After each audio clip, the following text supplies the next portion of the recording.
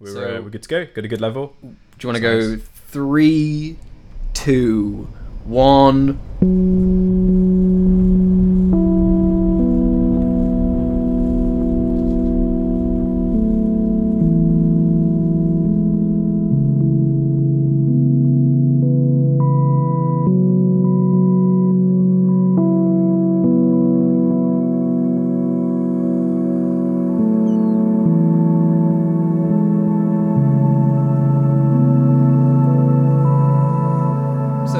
This is our first proper podcast. We've been speaking about it for a while, and kind of mulling. It's been in the works. Yeah, we've kind of like pondered on, well, what should the podcast really contain? You know, what do we want to do with a podcast? Why are we even doing a podcast, Sam? I don't know, because we're bored and there's a pandemic on and we need something to do because we can't go outside anymore. But I mean, we've had these kind of sort of strange conversations for years, and kind of things which have tailed onto loads of different subjects, and specifically like the ones that are really strange and odd and peculiar. we like odd things, and we both went to the same college, and we used to go to get the same train, and we used to have these really long conversations in like our first year in the train station. For some reason, like, we never kind of were like, oh, we could just go into town and sit in a coffee shop or something like that. I mean, I think neither of us, because we were students, we didn't have like an awful lot of money, so that might have been one of the things. But there's a lot of stuff you can like see in a train station, because there's lots of journeys, and they're just really interesting places. And the one that we sat in was a really nice kind of old Victorian station, so like the architecture is really good as well. Yeah, like York Station is particularly it's that sort of old, like, remnants of past. It's the huge, like, hall. It's rustic. It has that sort of it's good. Yeah, like it's like a sort of past and history, and it's constantly made by people sort of funneling in and out. And I don't know, there's something about that impermanence, about being there in this particular space, with us just two talking, because we'd usually talk for like hours or something. We'd usually like be there, and you know, it would be a while, because we both we'd purposely miss our trains, so we could exactly chat. That's the thing. Like, we used to do that. We used to just sit there in this train station just chatting, you know, and we're like, well, we'll get the next one. I'll get the next one. One. Yeah. So no kind of like, oh, let's go and do something in town or something like that. Nah, station. That's where it's at. Exactly. I mean, I don't know if it was, because I've mentioned that it was kind of incidental, but maybe it was just because we couldn't be bothered. I don't quite know. I like to think it's quite profound, the reason that we were there, but maybe it was just like, well, stuff it, you know? Who knows? We're looking back on it through like rose-tinted glasses. It's profound. But at the time, possibly it was just, just because we couldn't be asked going anywhere else. Yeah, I mean, anyway. I mean, it always comes down to that, really. And in the days, like, necessity is the greatest form of invention, or whatever it is. Yeah. So this is the Station Podcast, which is what we decided to call it. And what we're kind of interested in is stories, but not just any stories. We kind of want to look at odd things and strange kind of bits. And I don't know if Adam, if you want to say a little bit about like hauntology, which is kind of our sort of little, I don't know, kind of hook, the kind of thing that we're sort of basing this, or wanting to base this on. In general, I mean, obviously hauntology was something that I discussed with Sam, and obviously it's a really complex idea. It's a really kind of fascinating one, that these kind of ideas ascribed in the past and kind of rooted in sounds that are particularly made by people like by artists like Burial or The Caretaker, who are these really ambient samplers, who are kind of plunderphonics artists, if you will, who are kind of drawing from sounds of the past to kind of recreate sort of in future. Like, for example, The Caretaker has an album called An Empty World of Bliss, which is this whole album based around The Shining, by like the Shining sort of aesthetic from the Stanley Kubrick film, using some of the songs, Midnight, The Stars and You, which is one of them, and these old sort of janky sort of plinky tunes, to then create this really like industrial environment where they're being produced. So you're kind of sitting in this warped version of hearing them like an old gramophone, and it kind of twists the idea of what these songs were originally ascribed for and now what they're being manipulated to do. Especially now you're looking at the intent that they usually originally had amidst their own time, and now being transferred and reappropriated for another time. So that's kind of what we're wanting to look at, not specifically just in music. So it's kind of like things that ideas or concepts or particular kind of I don't know what the kind of right, sort of ideas that have kind of have formed at some point in the past and then have kind of been taken, and other things have been done with them, but you can kind of see them coming back in various different art forms. And yeah, that's kind of what we're interested in, and hopefully you are as well. Like, if not, maybe stop listening now. Yeah, definitely stop listening now. Save yourself. Save yourself. I think that thematic thing of is sort of entrenched, because I think hauntology was this crux of it, because it is a really fascinating philosophy of why is it being reappropriated. I think that was just something that sort of cried out to both of us as being something quite fascinating, and I think that's definitely what we're sort of stemming this from in a sort of way, is to kind of where else are these ideas, what else is being used by this, because it's entrenched in a lot of different philosophy. I mean, I'm not doing justice, but it's a good example of what that is. There's lots of books to read out there, isn't there, on hauntology? There's like Derrida, and then Mark Fisher as well has got some kind of interesting thoughts on that kind of those kind of philosophies and that kind of stuff. We definitely talked about sort of ghosts of my life, and that's what I'm basing a lot of that off. Some of the writings, so it's absolutely it really delves into it in a kind of massive way. So yeah, so that's hauntology. I mean, hauntology is something we've talked about, and obviously we may go into it sort of further points, because there's a lot to be said for it. How definitely it sort of relates to hauntology.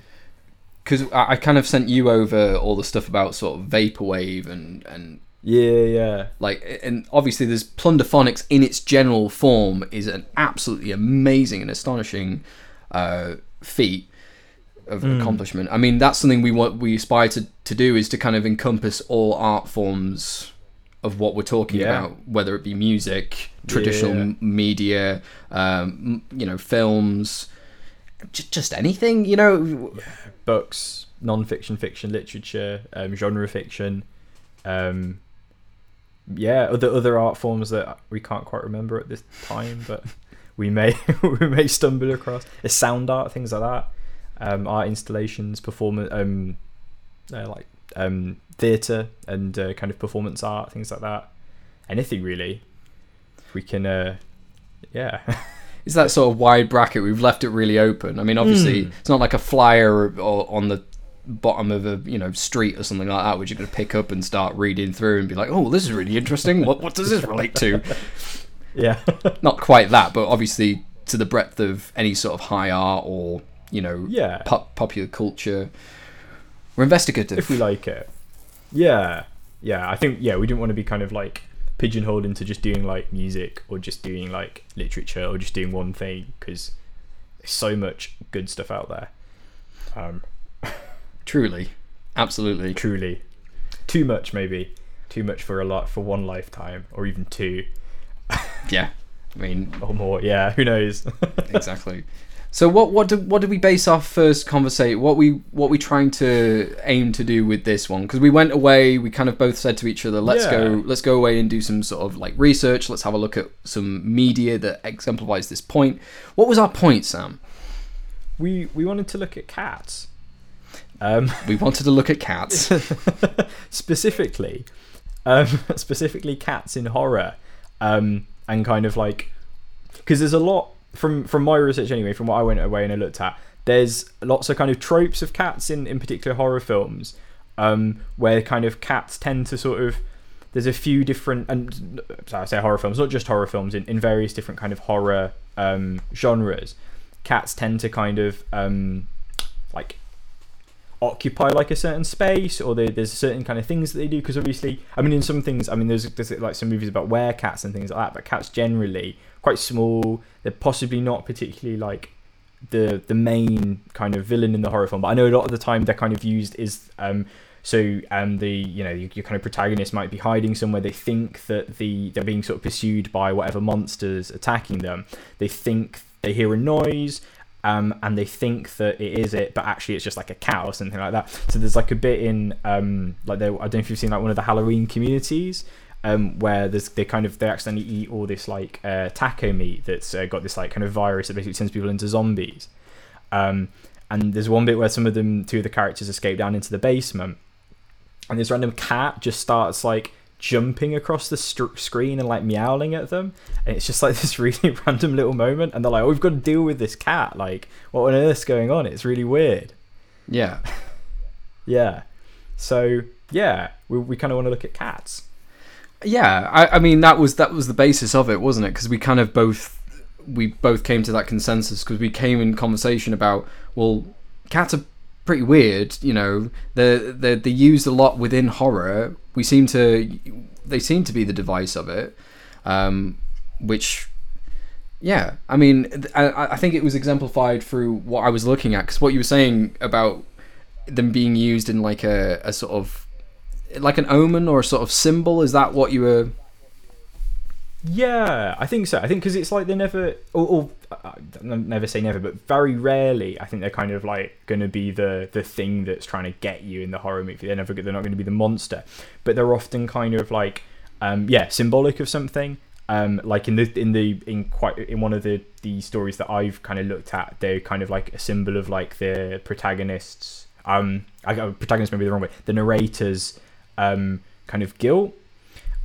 Or they're kind of like, because sometimes they are kind of like, they do end up being actually quite instrumental and perhaps horrifying, or doing some things that you wouldn't assume cats to do, like for example eat people, but because they're cats, people don't particularly think that they're going to do that, so they almost like I guess like take you by surprise.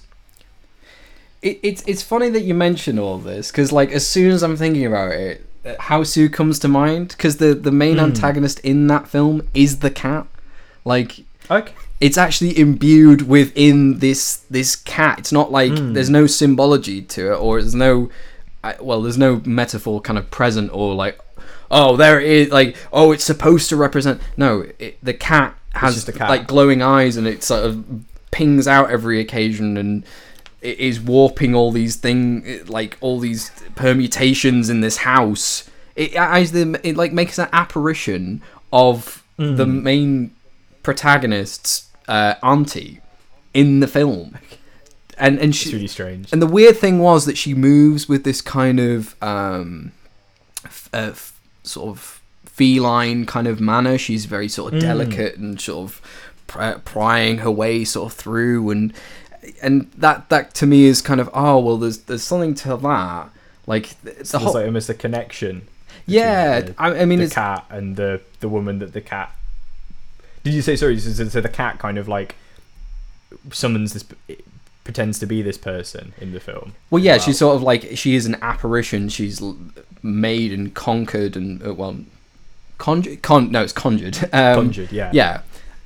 But this is a weird thing, because there's obviously in Japanese mythology, you have the Bakaneko, which is the stupid cat, which is, okay. So a cat grows to a certain age, and then they become a yokai, which is a sort of a Japanese monster, which is kind of weird. So all cats. All cats. Okay. All cats. They just get to a point and they're like, right, it's age. Done. I don't want to sit by the fire anymore. I don't want pets. I'm going to become an evil monster. I'm going to fuck shit up. But this is the thing. They're all like, right, within Japanese mythology and within yokai, they're all mischievous. They're all like jovial jokesters. They're almost like, it's not.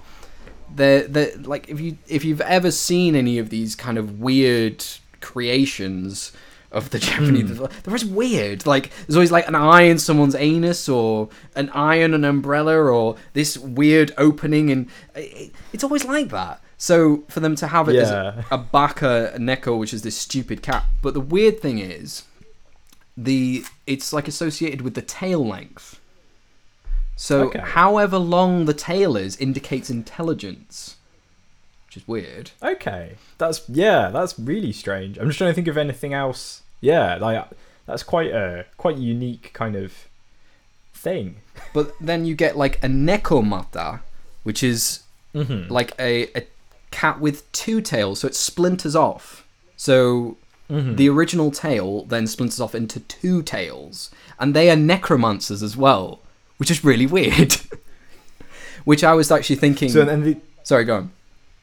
So I was going to say, and both of these like variations just kind of evolve like Pokemon almost from like normal cats. It is very much like Pokemon. When I think about it, it's like, I mean, I guess you can see where maybe like the kind of some of the influences for kind of like animals changing at a certain point in Pokemon came from like folklore and stuff like that. It's true, yeah. Like, actually, I think there are Pokemon with two splintered tails, and I'm trying to think specifically. There's like 9 tails, which is, I mean, it's kind of more like a fox, but I guess like foxes and cats are, I think, part of either the same family or genus. So like, they're not quite the same species, but like they are quite related, I think. Or I'm just showing myself up in like how bad I am at biology, or zoology, even. No, that's a really good point to mention, because there is a cat that does have many tails,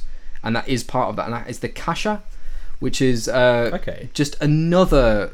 So cats seem to be really engrossed in the Japanese mythology.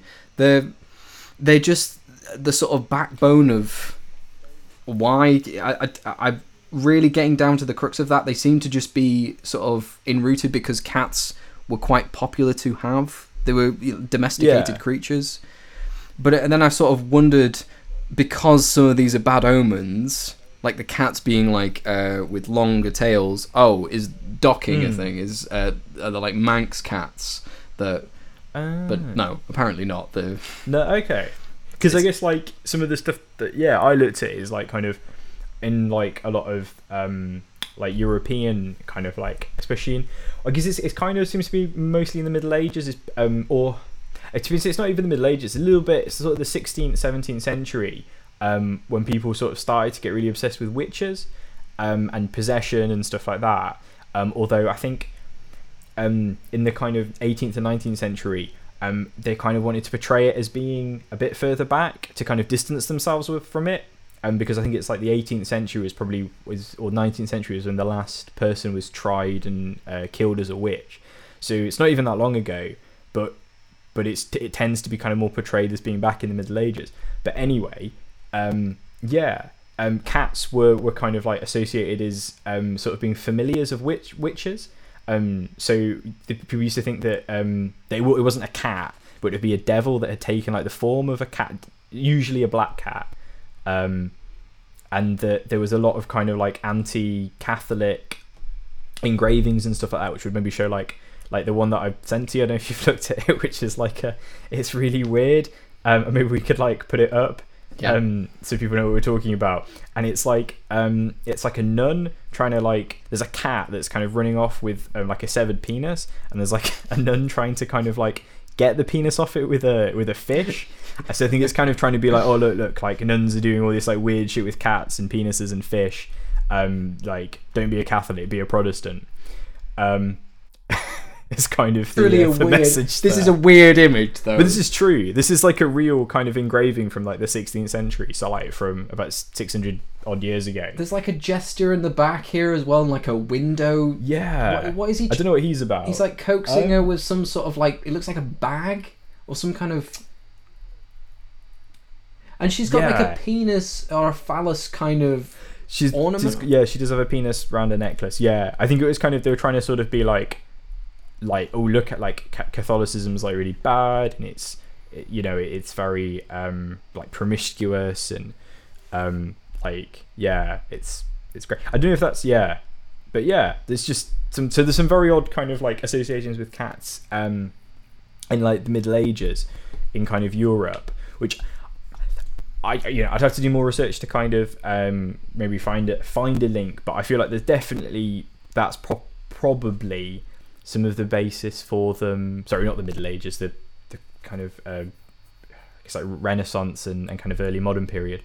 There's definitely some kind of link there between cats being sort of associated with witchcraft and devils and things like that, and then them kind of making their way into kind of like the horror canon, and sort of being a thing in that. I think it seems that it's that sort of iconography as well. It's that. I mean, they're a perfect prey for it in the sense that if they've been associated so long with being, because I think that's what you see is like a lot of the time you see in popular media is a witch portrayed with a cat. That's a usual staple. Yeah. So yeah, I think that the perfect kind of prey, because you see it all throughout in the entirety of media that cats are, but it seems like we associate cats with kind of this idea of being sort of malevolent or being nefarious in some way.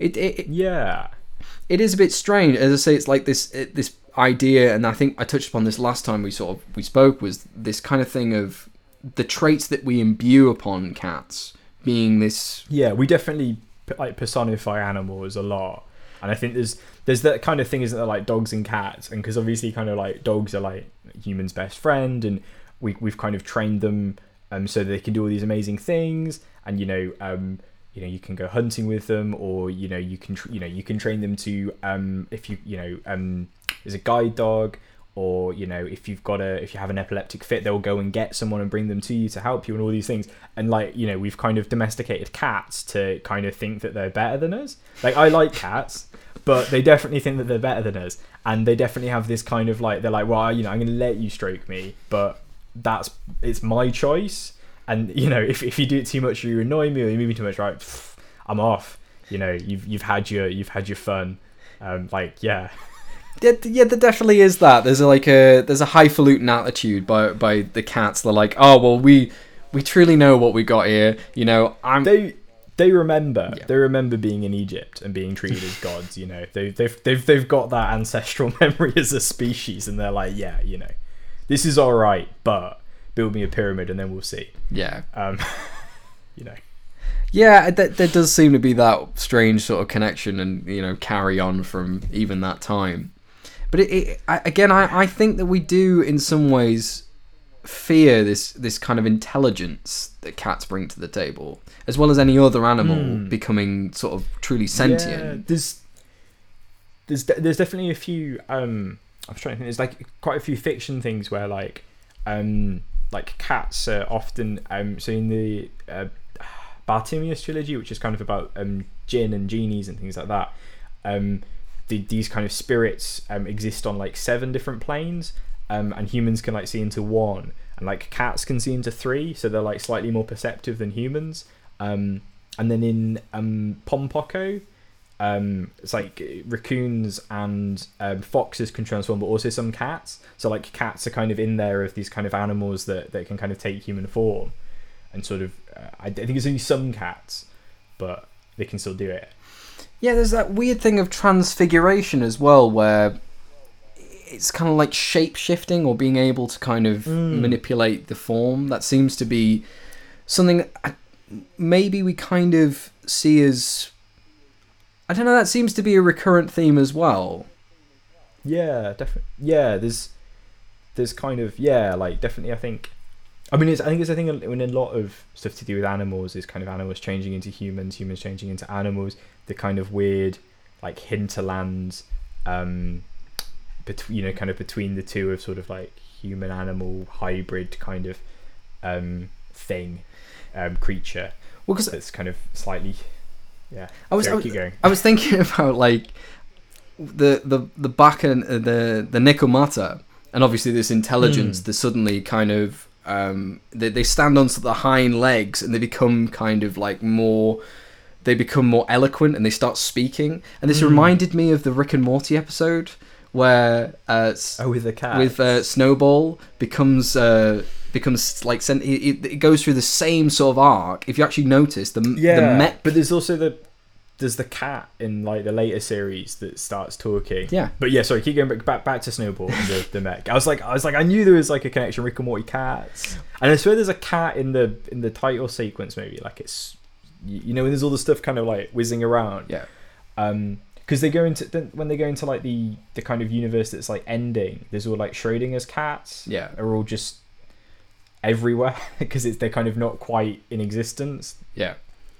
Yeah, I think that was sort of like, kind of covered that, and I think they're not, obviously they were like splayed out into the universe, and I think, Yeah, but yeah, as you're saying, like Snowball, like, yeah, when he kind of, as his intelligence, as he kind of like, kind of like modifies his mech suit, and he's like, if his kind of brain thing and turns into a mech suit, he becomes more and more kind of like hominoid, and he becomes more and more kind of like, he stands up, he starts to, he kind of like it's almost like resembling like a human in the way that he's like standing, because he's kind of, he's in a mech suit, he's like up on 4 legs, he's intelligent.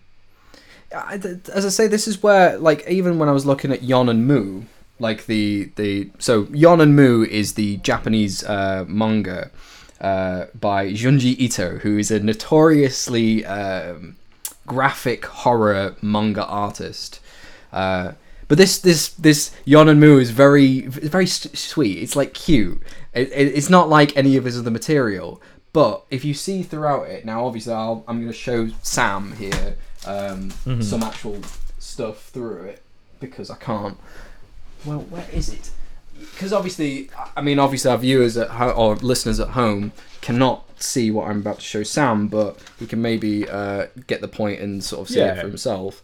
Or we could, I don't know, maybe we can like put up some stuff. I'll put up some images, but obviously they're portrayed as really, like, there's cats here. There's one very fascinating thing, which I don't know if you found, like in Hausu, apparently normal cats can open doors, like Japanese doors. My cat can open doors. But apparently, like he just headbutts them and like kind of charges through, or he'll like, if it's kind of closed the other way, he'll kind of like pull at it with his paws until it opens. Like, obviously not if it's like on a latch or something, but if it's just kind of open, he'll kind of like pull it open. So you're like, when we'll be sat on our sofas, you'll just kind of, one of them kind of covers the door, so you'll just sort of see the door swing open. Yeah. And then a few seconds later, you'll just hear some little paws, and then you'll hear him like leap up onto the sofa next to you and start purring. But anyway, sorry, these cats they pull open the kind of those like Japanese sliding doors. But obviously, I think that works quite well into it, because it exemplifies the point really that this is a universal thing. It's not just like something within Japanese, like that cats can suddenly open. They're like velociraptors, and then there's also that like this is really random, but that like Cravendale advert where they like get thumbs, and it's like, could you imagine how terrifying cats would be if they had thumbs? Because they could do, they could like open doorknobs, they could use tools, various different things. It's almost kind of like implying that like, cats would take over the world if, they mutated and had thumbs, and that's the only thing that's like holding them back, because they've kind of got everything else sussed. Well, it sort of plays into that idea of like the Rick and Morty episode, because that's exactly what the dogs do in that episode, is they kind of take over, the entire civilization. And because it's kind of interesting, because it's like, obviously Rick and Morty is like a comedy thing, but that's quite a horror trope of something like a dog or a cat, or something that's Triffids in Day of the Triffids, something that's just sort of like at the beginning is sort of seen as not being particularly worrisome, or in the case of animals, something that kind of like humanity's kind of like historically exploited and sort of used, kind of rising up, gaining intelligence and taking over the world. And obviously in the kind of Rick and Morty, in the Snowball episode, it ends happily. But yeah, it's definitely kind of like a sort of, that's a horror arc that's happening there. Well, if you even like the first, just doesn't finish. When the first scene, when you see Snowball sort of enter in, like obviously it starts with this horror kind of element. Like where he goes up to Summer and says, where are my testicles, Summer? That is a horror, like that mirrors a lot of horror imagery and iconography.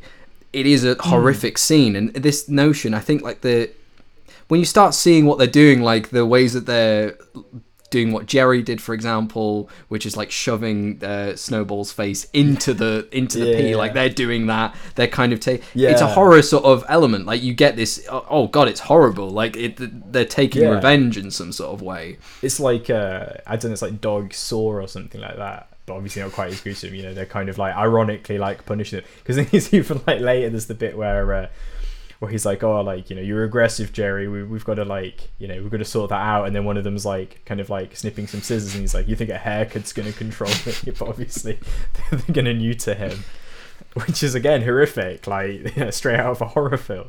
Well, this is the thing. I mean, you know, if that were granted, you know, we often don't see the ramifications of our actions towards animals, and I think this is what maybe this sort of harkens to, like the Cravendale advert. Although again, it's quite comical. I remember seeing that as a younger person and thinking, this is that prospect is quite fucking terrifying. Yeah, and that kind of brings me into the stories that I looked at are predominantly about kind of cats. One of them is definitely about cats getting their revenge. So it's a really random little kind of story that H.P. Lovecraft wrote, who incidentally really liked cats, and I think he had a cat, but he was definitely a fan of cats. So it's called The Cats of Ulthar, and basically it's set in this very small. It's like a village that kind of, it comes back in quite a lot of his work, and there's quite a lot of cats in his stuff. But basically it's illegal to kill a cat in the village, and before the law was passed, there was a couple that were quite infamous for trapping and killing any cat that would like stray into their garden. So one day some travellers sort of came to the village, and one of them had a little black kitten, which vanished, and the travellers were kind of like, well, you know, where's it gone? And the villagers sort of explained that, you know, this couple, you know, if there's any cats go missing, they'll have trapped them and killed them. So then kind of what happens is the boys are obviously really upset, and the strangers are kind of seen to kind of start performing this strange ritual, and they kind of see clouds in the sky start turning into kind of humans with animal heads, and the strangers leave. But the next day all the cats have vanished, and the villagers think that the strangers have sort of taken them with them as kind of revenge for their cat vanishing. But one little boy called Atul says that he saw the cats all circling around the couple that killed the cat's cottage in a very strange kind of ritualistic sort of way. And then over the next couple of days the cats come back, but they won't eat anything, and they all look very, very satisfied with themselves, and they're very purry and very full looking. And a couple of weeks go by, and this couple aren't seen anywhere. So I think that the rest of the village are quite scared of them, because obviously they kill cats. They're pretty horrible people. But after a couple of weeks, they decide, well, you know, let's go and check it out. So they open the door, and the only thing they can see is two skeletons that have been completely, their bones have been completely picked of all meat and anything left. And that's how the story ends. Wow. Yeah.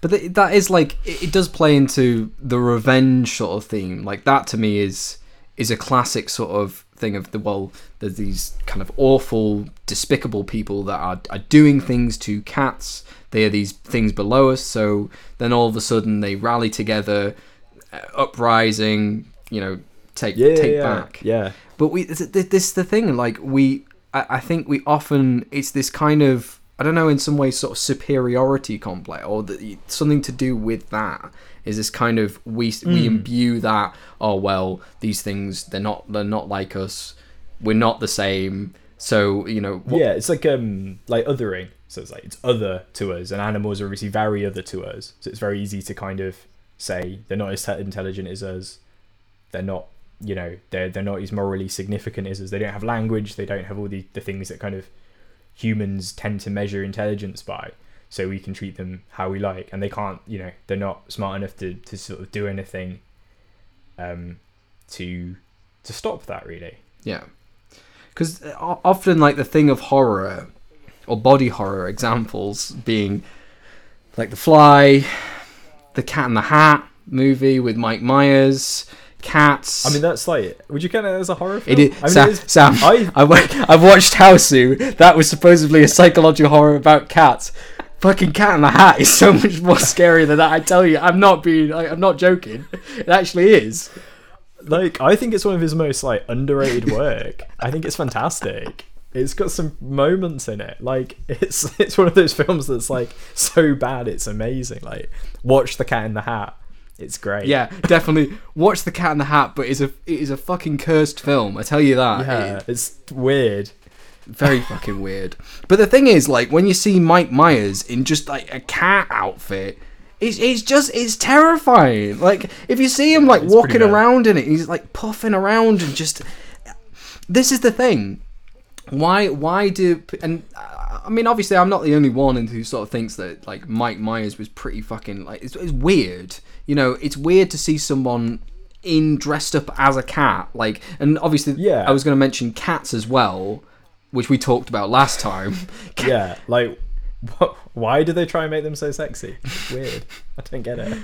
But this kind of half-breed of humanoid, but then, like, we'll splice it together with cats. Like, it's like, I don't know if you've ever read about, like the uncanny, which is kind of a thing that Freud, among quite a lot of other people, was quite interested in. But there's a kind of thing called the uncanny valley, which is, it's the kind of point... It's when something is like a kind of severed arm is in the uncanny valley, because it's like quite close to being human. So it's like it's just not quite close enough to be human, but it's not quite other enough to be different. And like, yeah, cats definitely sit in there, because there's just something about them that's just a little bit too human, a little bit too cat. And Mike Myers in Cat in the Hat as well, I'd say. He's very uncanny. Well, I mean, you've got the computer graphic generated cats in Cat, which is just the kind of like compositing, you know, cat images, like these weird sort of new bodies, and then a man in a cat suit, which, you know, it was kind of like bouncing around and constantly making jokes and sexual remarks. Incredibly, I was going to say, like, incredibly inappropriate jokes. It's like more like watching, like, I don't know, like Austin Powers does Dr. Seuss than actually watching a Dr. Seuss film. Like, it's bizarre. But yeah, there is, because there's like some moments when he's like quite close to murder. Like, he almost like knocks that kid whose like birthday it is, like, just like hits him with a bat and just like takes him out. And I think there's definitely on YouTube, like, I've seen like that film recut, like the trailer recut, so it's a horror film. Yeah. And it makes a fantastic horror film, because there's like the bit at the beginning where they kind of just see this cat like starts appearing in their house and like popping up behind them, and they're like hiding from it, and it's like, who are we hiding from? And it's like under the bed with them and like running away. And as with Rick and Morty, classic like horror tropes, and I guess they're kind of like even more horrific because of kind of like how horrific the kind of Mike Myers costume as a cat is, and it just looks so, you know, if that was coming at you, you'd be terrified. I mean, truly. I mean, this is the thing. Obviously, if you look at the original Dr. Seuss material, you don't. It's in no way the source material, as you will. Yeah. If you look at that book, there's no way inference that the cat is, you know, horrific or evil or weird. I mean, it's a bastardization of the material itself. It loses the point completely.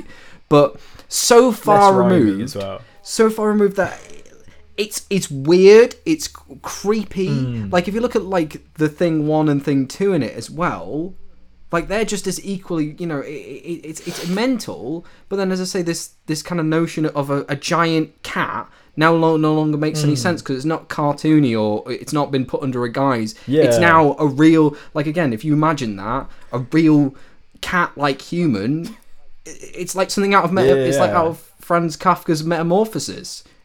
Yeah, you don't just blindly sort of take an eye on. Gregor awoke one morning to find himself transformed into a giant cat. Like, And Yeah, he it remembered writes he itself. remembered making a film about, it was kind of like a James Bond thing, but then he was constantly dancing around and making really weird jokes and inappropriate, like touching people.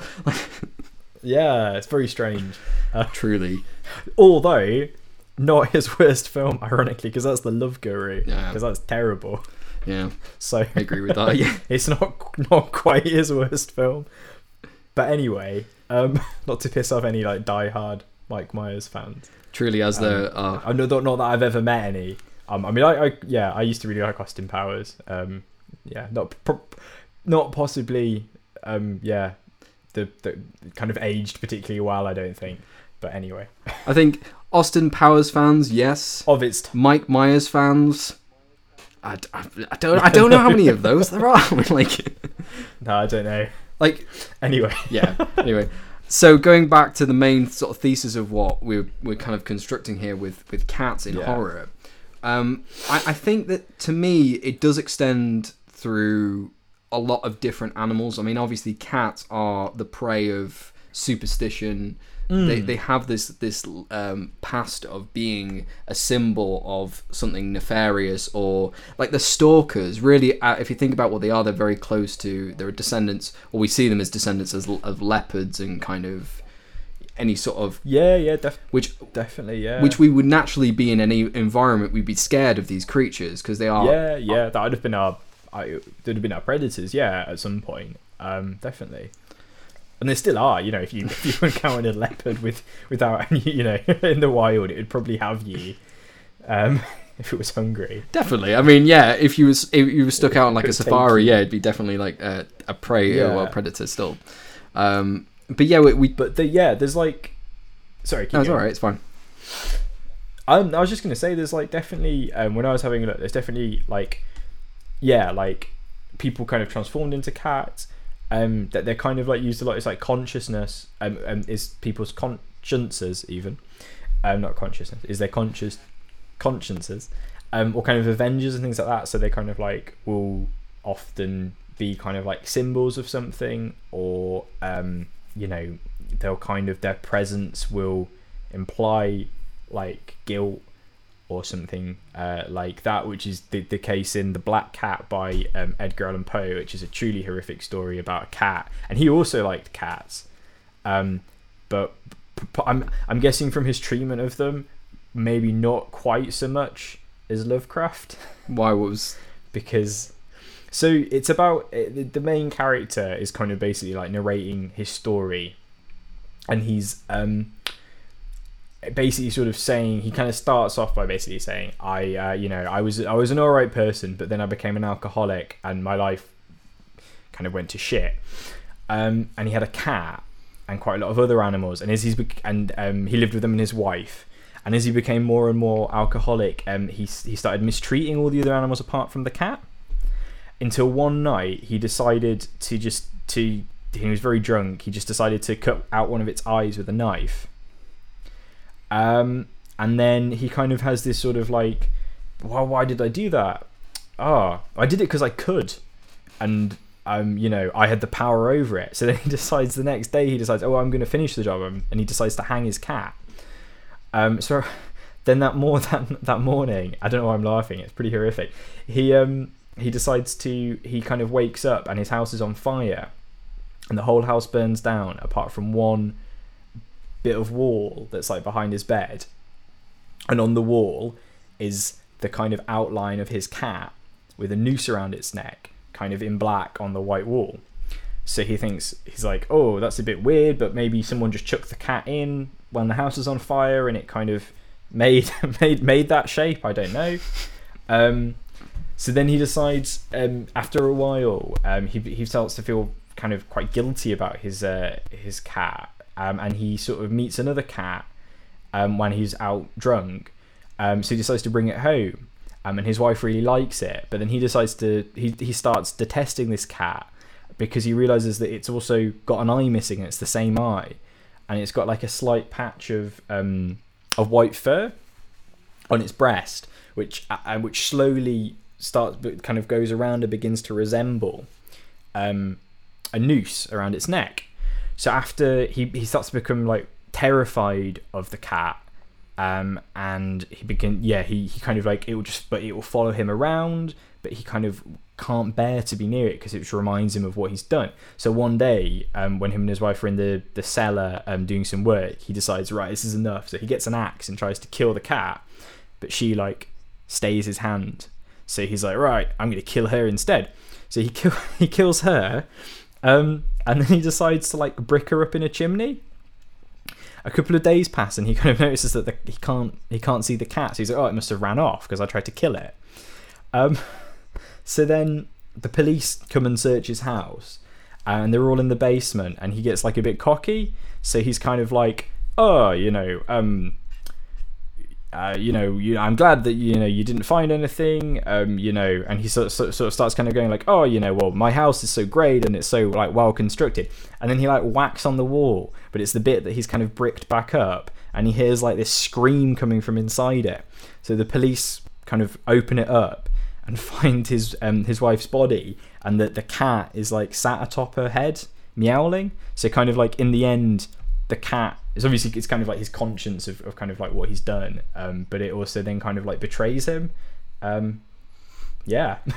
I mean, obviously that's like a really sort of common thing for Edgar Allan Poe, because I was obviously actually not familiar with that story, but he likes people being breaked up or put in particular places. Like there's the telltale heart thing where he obviously has someone here, and there's the heart beating, and that gives away, so it's like guilt kind of thing. But it's kind of like in this, like the cat is definitely kind of like manifest of, because it resembles this cat that's kind of come back. I don't think he even names this other. So both the cats are black as well, which is why it's called the black cat. But this other one that just begins to just resemble the cat that he's for some reason just decided to murder, because he could. Horrific. Truly, I mean, when you were mentioning about the eye as well, the eye being sort of taken out.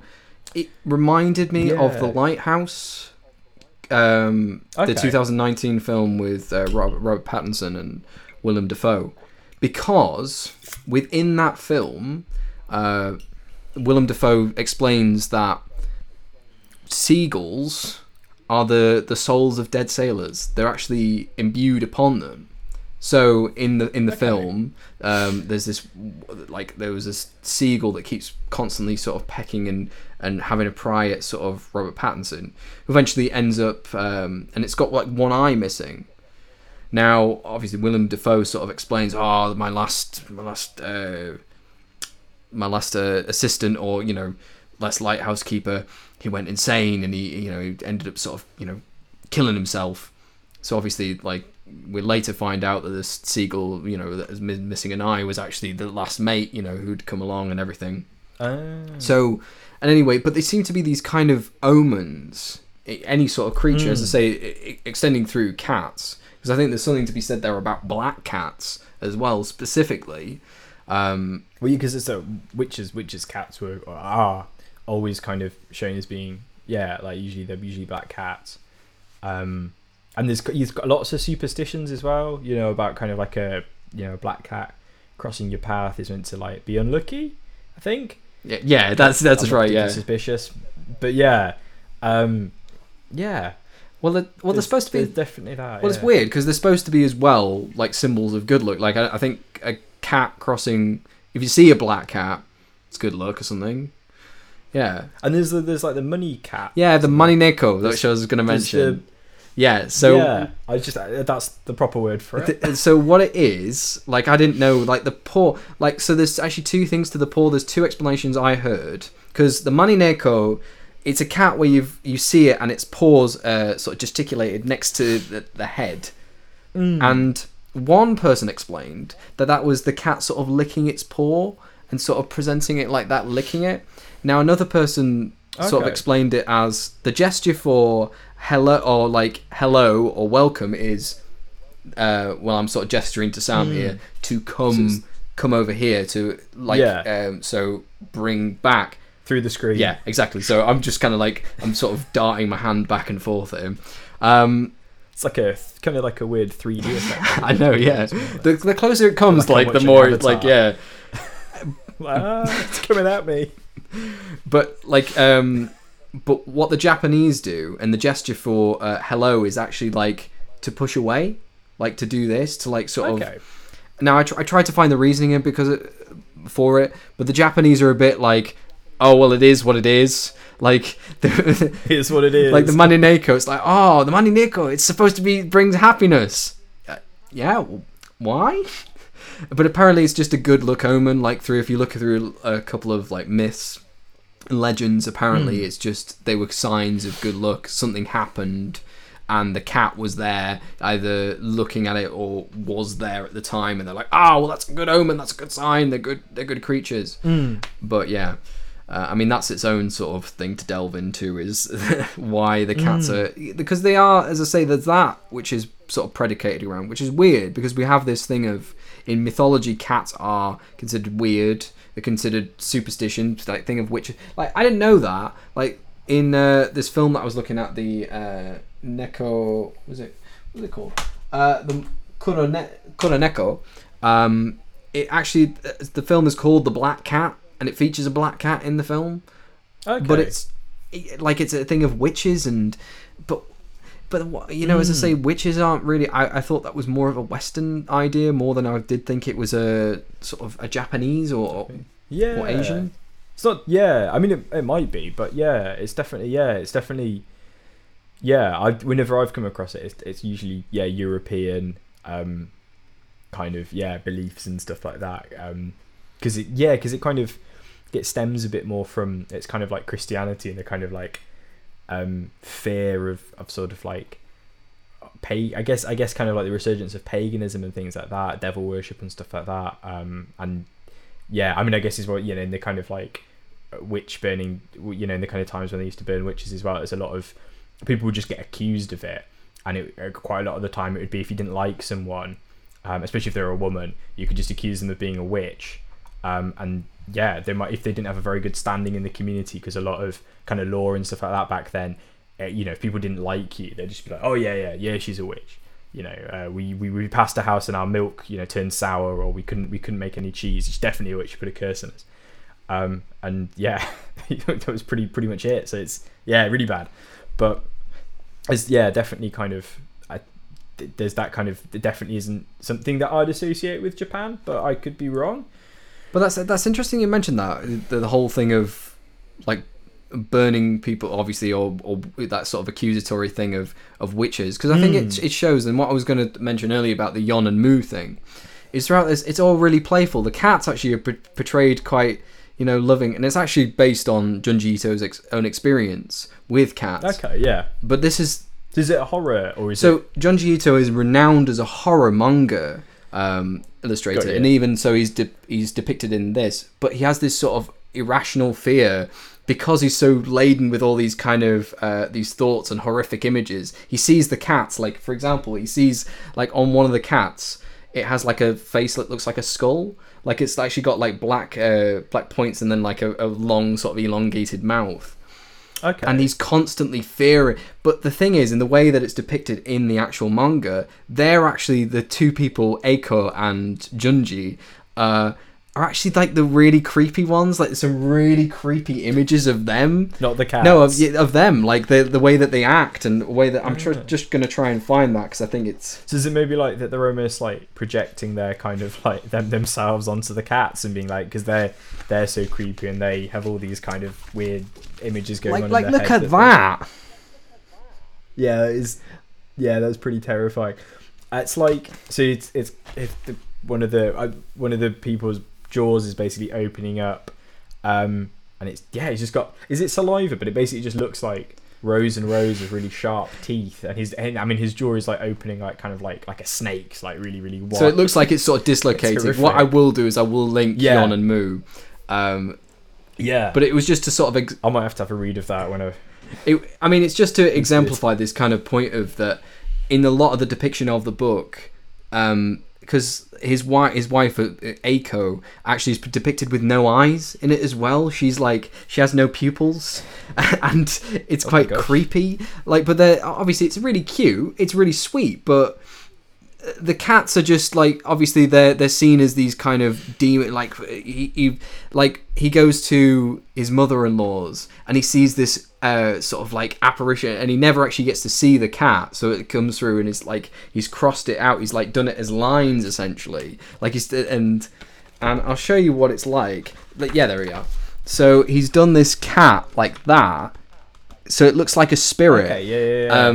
So it's almost like it's static on a television in the kind of outline of a cat. It's a really good way of describing it. Or like cross-hatching or something like that. Yeah. It's a kind of, yeah. So he never gets to see it, but the first time it comes and sort of mistakes him for his father-in-law, and it sort of scuttles off, and he's never seen it before. So that's how he's depicted it. It's this phantom, this really weird apparition. So the way that he's portraying and the way that we see cats, I think really does play a big part in this. Because it's so I guess it changes.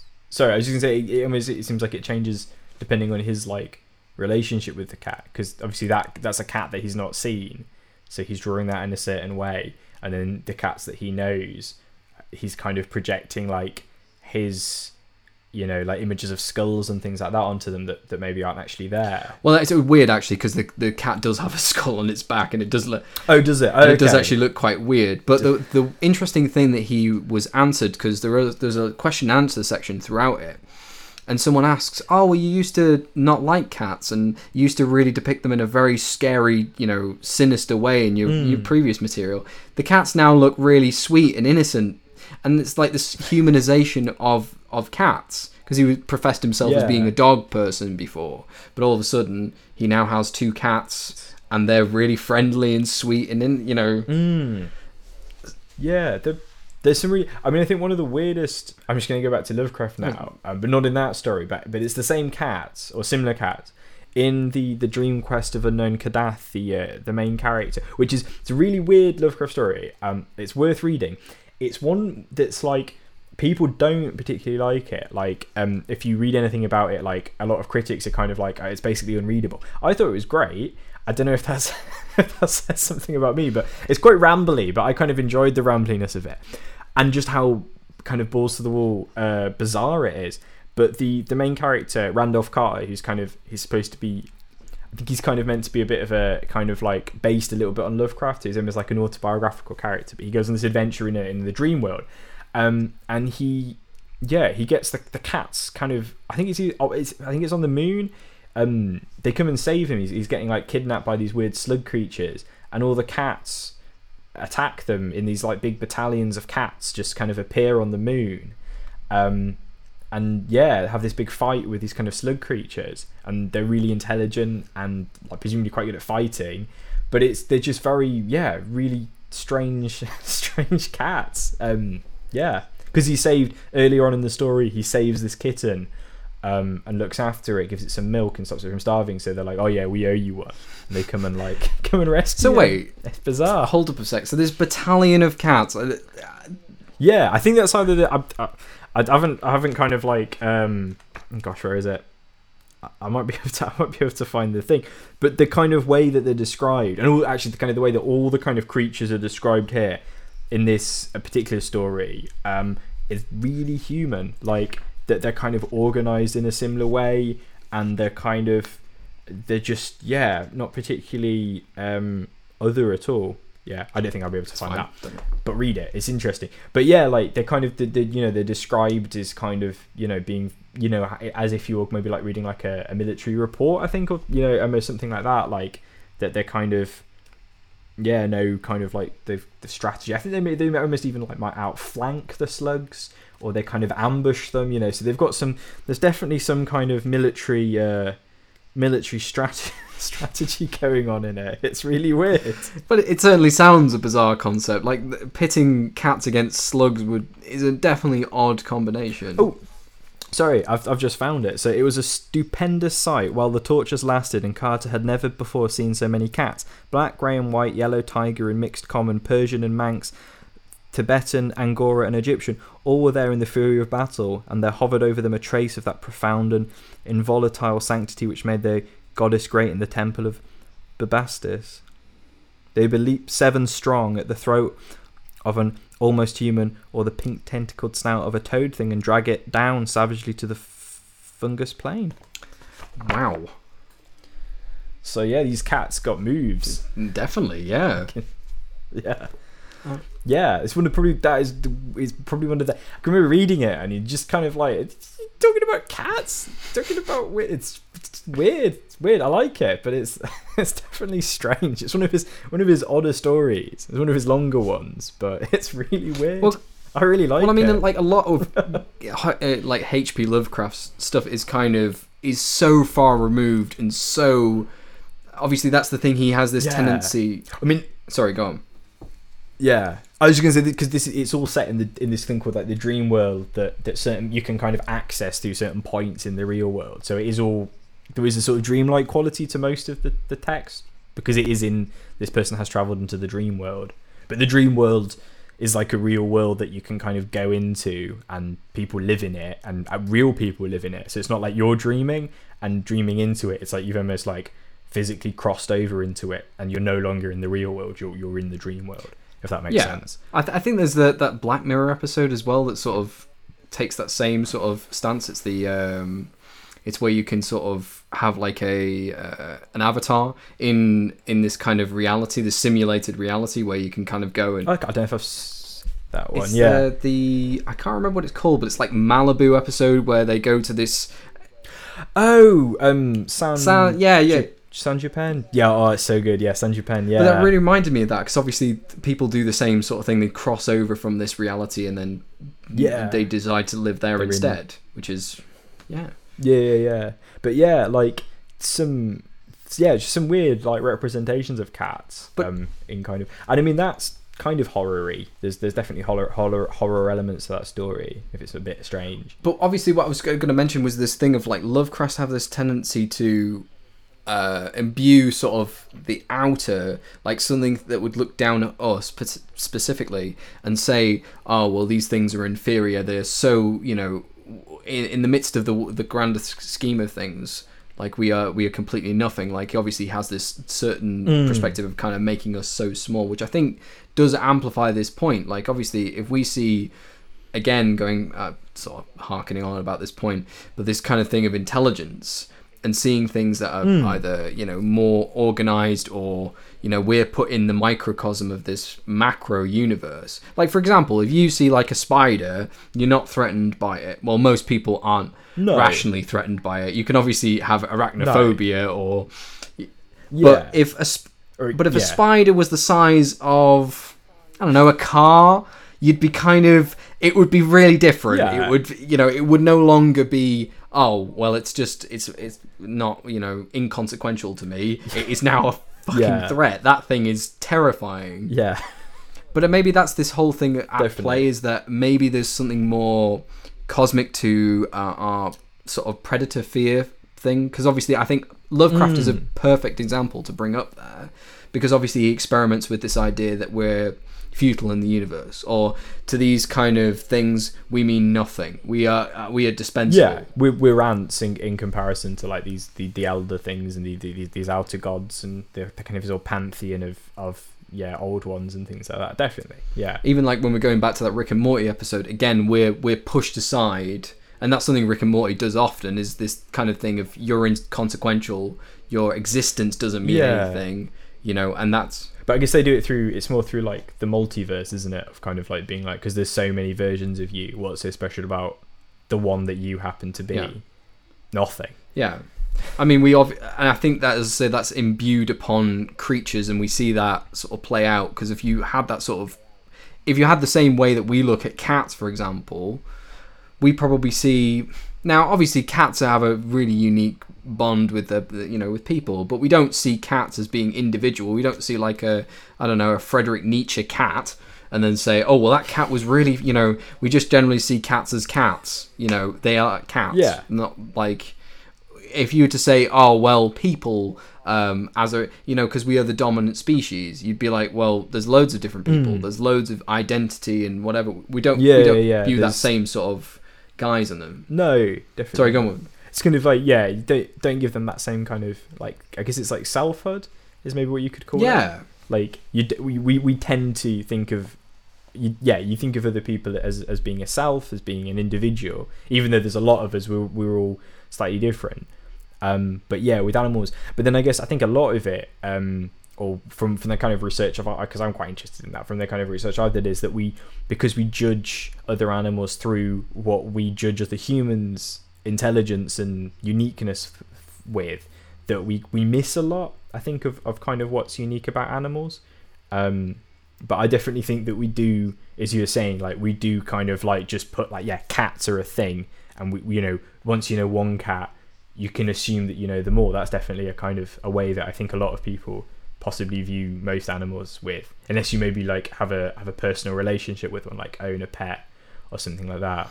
Yeah, I mean, yeah, as I say, that I think that does take away from the uniqueness of specifically cats, if we kind of see them as these. Yeah. Either like as being a familiar or a symbol of something. They become more of a dispensable entity. Sorry, go on. What were you going to say? Yeah, I was just going to say, but it puts them in a perfect position for horror, because you've not only have you got things that are kind of generally thought of as being not particularly threatening, but also is in the case of the black cat, the guy's like, well, I can kill this cat because what's going to happen? I can kill it. It's fine.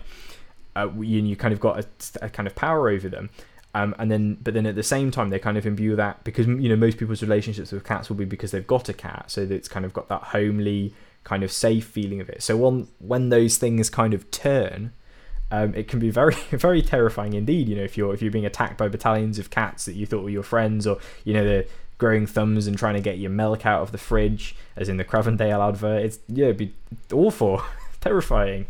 It kind of turns everything. Your whole kind of the way that you could possibly think of kind of your place in the world gets like turned on its head, because suddenly cats are coming at you with bats, and they're drinking your milk, and they've got opposable thumbs, and oh my god, what's going on? It's horrific. But why do you think? Because I sort of explained to you, or I told you about the thing of the mice within the Hitchhiker's Guide. And obviously this is another inconsequential animal. So why do you think specifically is cats? You were sort of mentioning about homeliness, but what else do you think really? Why like the Nekomata or anything like this? Like, why are cats this kind of this symbol? Why? We've obviously gone over a lot of different reasons to why. Yeah. Because I was gonna say, because like all the things that I said, you could say about dogs as well. And to be fair, like dogs are also used, and wolves, I guess, because you've got werewolves and things like that, are used in a lot of horror. But I don't know if there's something that there's kind of like, because cats are kind of like, it's the kind of thing that if you fell down and you died in your house and you had a dog, your dog would probably try and get out and get you help. Your cat would eat you. It would turn on you like that, and it would eat you.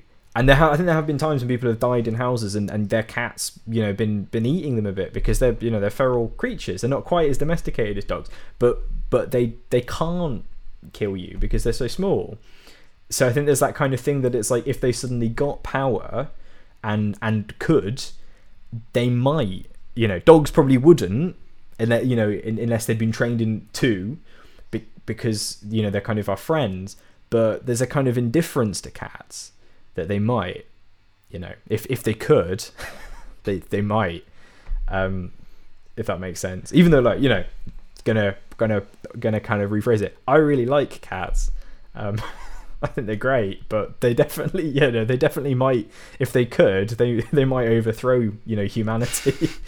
Well, this is the thing. There's this kind of aloofness. I don't think we'd associate that same idea with dogs. Like, we wouldn't say, oh, they would do that. I mean, as I say, you although in that Rick and Morty episode they kind of do, but then at the same time at the end they are kind of convinced to go away. Cats probably wouldn't. They'd be like, nah, this is our world now. Yeah, exactly. There's that kind of attitude that seems to go along with it. It's not, as I say, I think there are dogs that would be resilient to that, but generally as a guys we see them as being loyal. There's that sort of age-old thing of seeing dogs that particular way or seeing cats that particular way, and then sort of excessive. I mentioned as well that scene from Alien.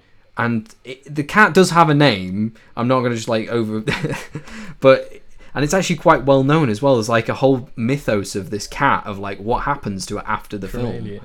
But it's does it turn into a what? Is it just how's it ended up in space? because it was supposed to. It was like Jonesy. a therapy cat. It was supposed to be for Ridley because she was going through, and it was only an exception why it was on board and everything. It was a real kind of It's Jonesy or Jonesy. Jones? Yeah, that's it. The therapy. Yeah. cat. So and obviously it looks on in the scene where the xenomorph eats this guy on the ship, one of the crew. The cat looks on with sort of indifference. It kind of is sort of lurking in the shadows and kind of watching like. And I guess there's. Sorry, go on. Yeah, I was going to say. I guess there's there's an assumption that if it was a dog, that even if it was a futile gesture, the dog would probably come and try and save the person if they knew that. Exactly, yeah. This is the thing we wouldn't see in the same way a dog would just sort of look on with sort of cold, unless there was some reason for the dog to do that. Like either the person was mistreating the dog earlier, and then all of a sudden this is a sort of revenge, and you're getting sort of killed off, because you were. But definitely, like I used to, me and one of my friends like ages ago, and he had a dog, and we used to like play fight, and his dog would get really, really, like worried because it liked both of us, and it didn't quite understand why we were fighting, even though we weren't really fighting. And it would come and try and like get in the way and kind of push us away, so we weren't wrestling or anything. Yeah. Yeah. Whereas like a cat would just be like, oh, you do what you want to do, That's not got anything to do with me. Yeah. Exactly, they'd look on with cold, cerebral indifference. Yeah, and there's definitely a lot of stuff about like the gaze of animals, but specifically like the kind of gazes of cats, and kind of there's definitely something. Yeah, exactly. That's the kind of the gaze of the cat. Well, I don't know. Like we kind of both mentioned that last time about specifically the look of the cat, which is a really interesting point, and I'm glad you mentioned that because. Cat's eyes, they don't blink. You cannot win a staring competition with a cat because they don't have to blink. Well, yeah, I think I've heard that before. Because that's why they call the cat's eyes on roads are called cat's eyes, aren't they? Because obviously they glow in the dark. But then I guess they're never going to. And what is that called? I did have that down in my notes for what the cat's eyes actually called, because I found that absolutely fascinating. It is called like is in the cat's eyes on the road. No, the cat's eyes like in general. Why that they're trans like the. Oh, that. Yeah. Is it because have they got like? It's called the tapetum lucidum, and it's the iridescent layer. Like it's a mirror into like the cat's soul, so it like refracts light. So they use that to kind of. Oh my god! Yeah, that's really. I don't know what the weird. utility of that was. I think it's just so that they could sort of. I think it's easier to see in the dark or something like that. Because it's obviously bouncing around. Yeah, because they can't. Yeah, because I don't think they can. Yeah, no, that's So there's definitely because I mean that's I guess that probably leads into kind of why their kind of gaze is quite because in a way that's kind of never ending. If they don't have to blink, it can be constant, can't it? And I think there's something quite, especially because we have to blink. I think there's probably something quite unsettling about that, about kind of like something can just be like watching you from the corner of the room quietly, and you might not know it's there, but it doesn't have to blink, and it's kind of indifferent and to it is you. Quite a dominant action. They do that when a cat looks at you, it does persist. It's either saying this is my territory, this is my turf, and it's assertive. Like if you I think most of the times I've ever looked at cats, they don't shy away, they don't look away or try to. No, they look at you back, which is really interesting because in quite a lot of fiction, like for example in the Jungle Books, one of the kind of main things of Mowgli is that he can look at all the animals because he's a man or a human, and the animals can't look at him back, even Shere Khan, but cats can. It's a bit of a kind of obviously kind of taking a little bit of artistic license there, but cats will look back at you and be like, "What are you looking at?" Yeah, which was this is very odd. Like I think one of my last interactions with a cat was when I was shooing one out of my garden because I was really just going to go to the toilet, and it just came for me. It kind of was like, it kind of was started to run away, and then as I was kind of like clapping at it to kind of like shoo shoo, it just turned around and was like, it came for me. Like when you say it came for you, it didn't attack me, but it was kind of like. it was square. It was moving away, and then it kind of looked back, turned round, moved towards me, and kind of got ready to kind of like have an altercation. And I was like, I obviously don't want to fight you. Like, I'm not going to fight a cat. I like animals. I just don't want you to go to the toilet in my garden. Thank you very much. Those are the places you can go. But I was like, whoa, that's weird. Because usually, if you shoo a cat, it will just, it'll go off. Well, they can be. They are quite territorial. I know in our area here. But it's my garden. I know. They don't see it that way. It's my territory. Like, the thing with cats around here is they're kind of like gangs. Like, you'll see them underneath cars, and they'll kind of be like interloping. And we have one in our back garden that keeps it's like sitting on the post, like sort of claiming it's out. Like, it's the cat's. Like, it'll sit there and just be like, it's mine. Yeah. I have the higher ground. They're different. Yeah, they're definitely planning something. Oh yeah, certainly. Like, something going on.